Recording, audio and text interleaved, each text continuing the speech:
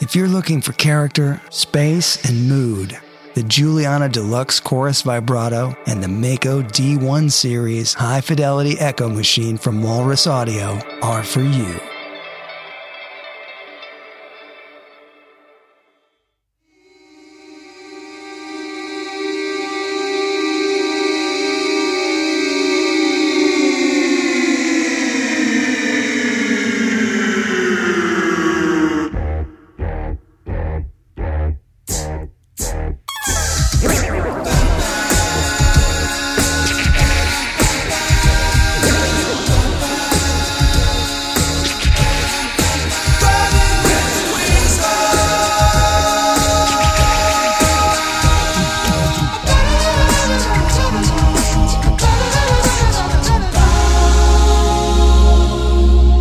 I'm Dweezil Zappa, and my guest today is the current reigning champion of Portuguese guitar wizardry, Nuno Bettencourt.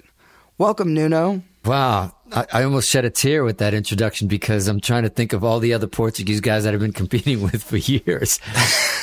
Can you remember the first time you heard the actual Fair Warning album? Yeah, one of the greatest places you can ever hear anything for the first time is in a car blasting a radio for the first time. Yeah, it's great at home, it's great in a bedroom, but all of a sudden when you're driving or you're in a car with your friends, when I heard the intro to Mean Streets, it was a local radio station, WAAF, I'll never forget it.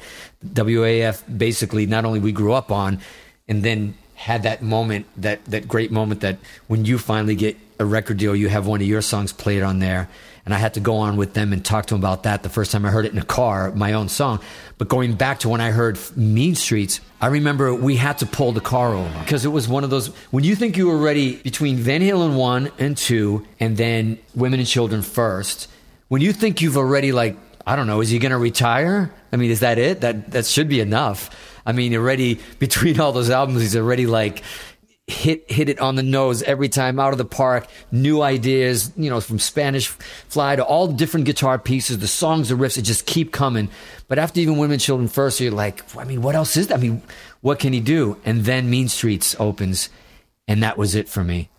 Yes, I had that moment with Van Halen 1 that I told you about where you discover Van Halen and you almost discover your own culture and your own mission for the first time and your own leader and God from that period. But that was the time when I heard not only the intro to Mean Streets, and I heard that percussiveness and the tapping that was happening, which wasn't as much of a surprise, even though it wasn't really tapping and pulling off. It was something different that he was doing that was odd for even Eddie. But it was when the riff to Mean Streets started, and that was it for me.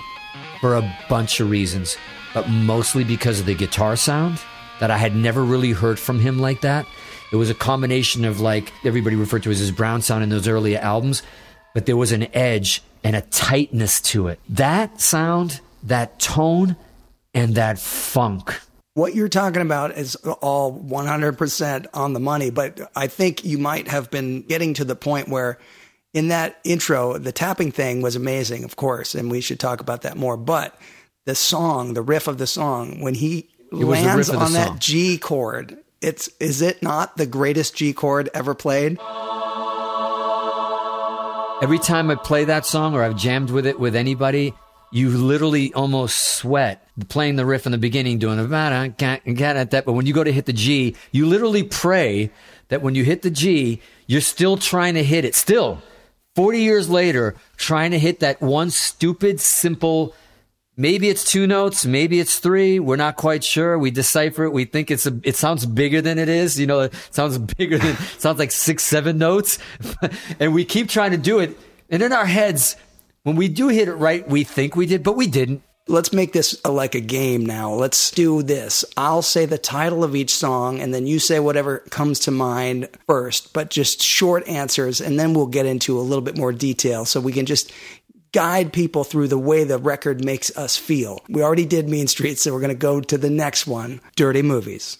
If Mean Streets didn't touch me enough in a funk-based way, Dirty Movies, when that kicked in and I heard that chromatic line, just that funk element against me. I know I'm calling it funk and people are going, what are you talking about? This isn't fucking Parliament. This isn't Prince. But to me, It was a rock funk that went right through me, and it was about the pocket. Dirty Movies even went up another notch to me on the album and fucked me up even more. And when I heard, so I know I'm supposed to say one word. I know we're not supposed to be talking about it, but definitely the funk, the emotion, nasty, just nastiness, the dirtiness and the heaviness of it. And everything from lyrically to the pocket of the band, everything that just.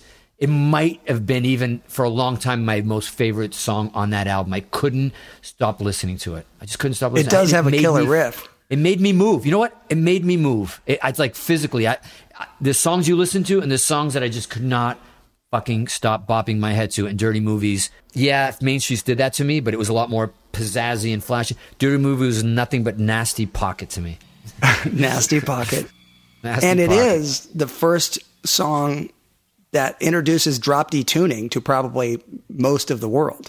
Yes, good point. I actually was going to talk about it after we got going, but technically that was crazy. When we first fucking heard that, and we were like, all right, we almost didn't know, but we could feel an anger, a frustration and angst of something that's like, uh-oh, that sounds crazy. And in my head, I'm like, did they slow? I thought I was, and when I heard that, I thought, they played the song 5-6 clicks faster and they slowed it down. So that's why it's in D. That's why the low thing is heavy and everything sounds like it's in fucking quicksand. I thought they slowed the 2-inch down.